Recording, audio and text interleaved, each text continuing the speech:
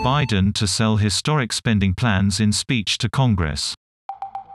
Speaking on the eve of his 100th day in office, the Democrat will propose $4 trillion, £2.9 trillion, in spending.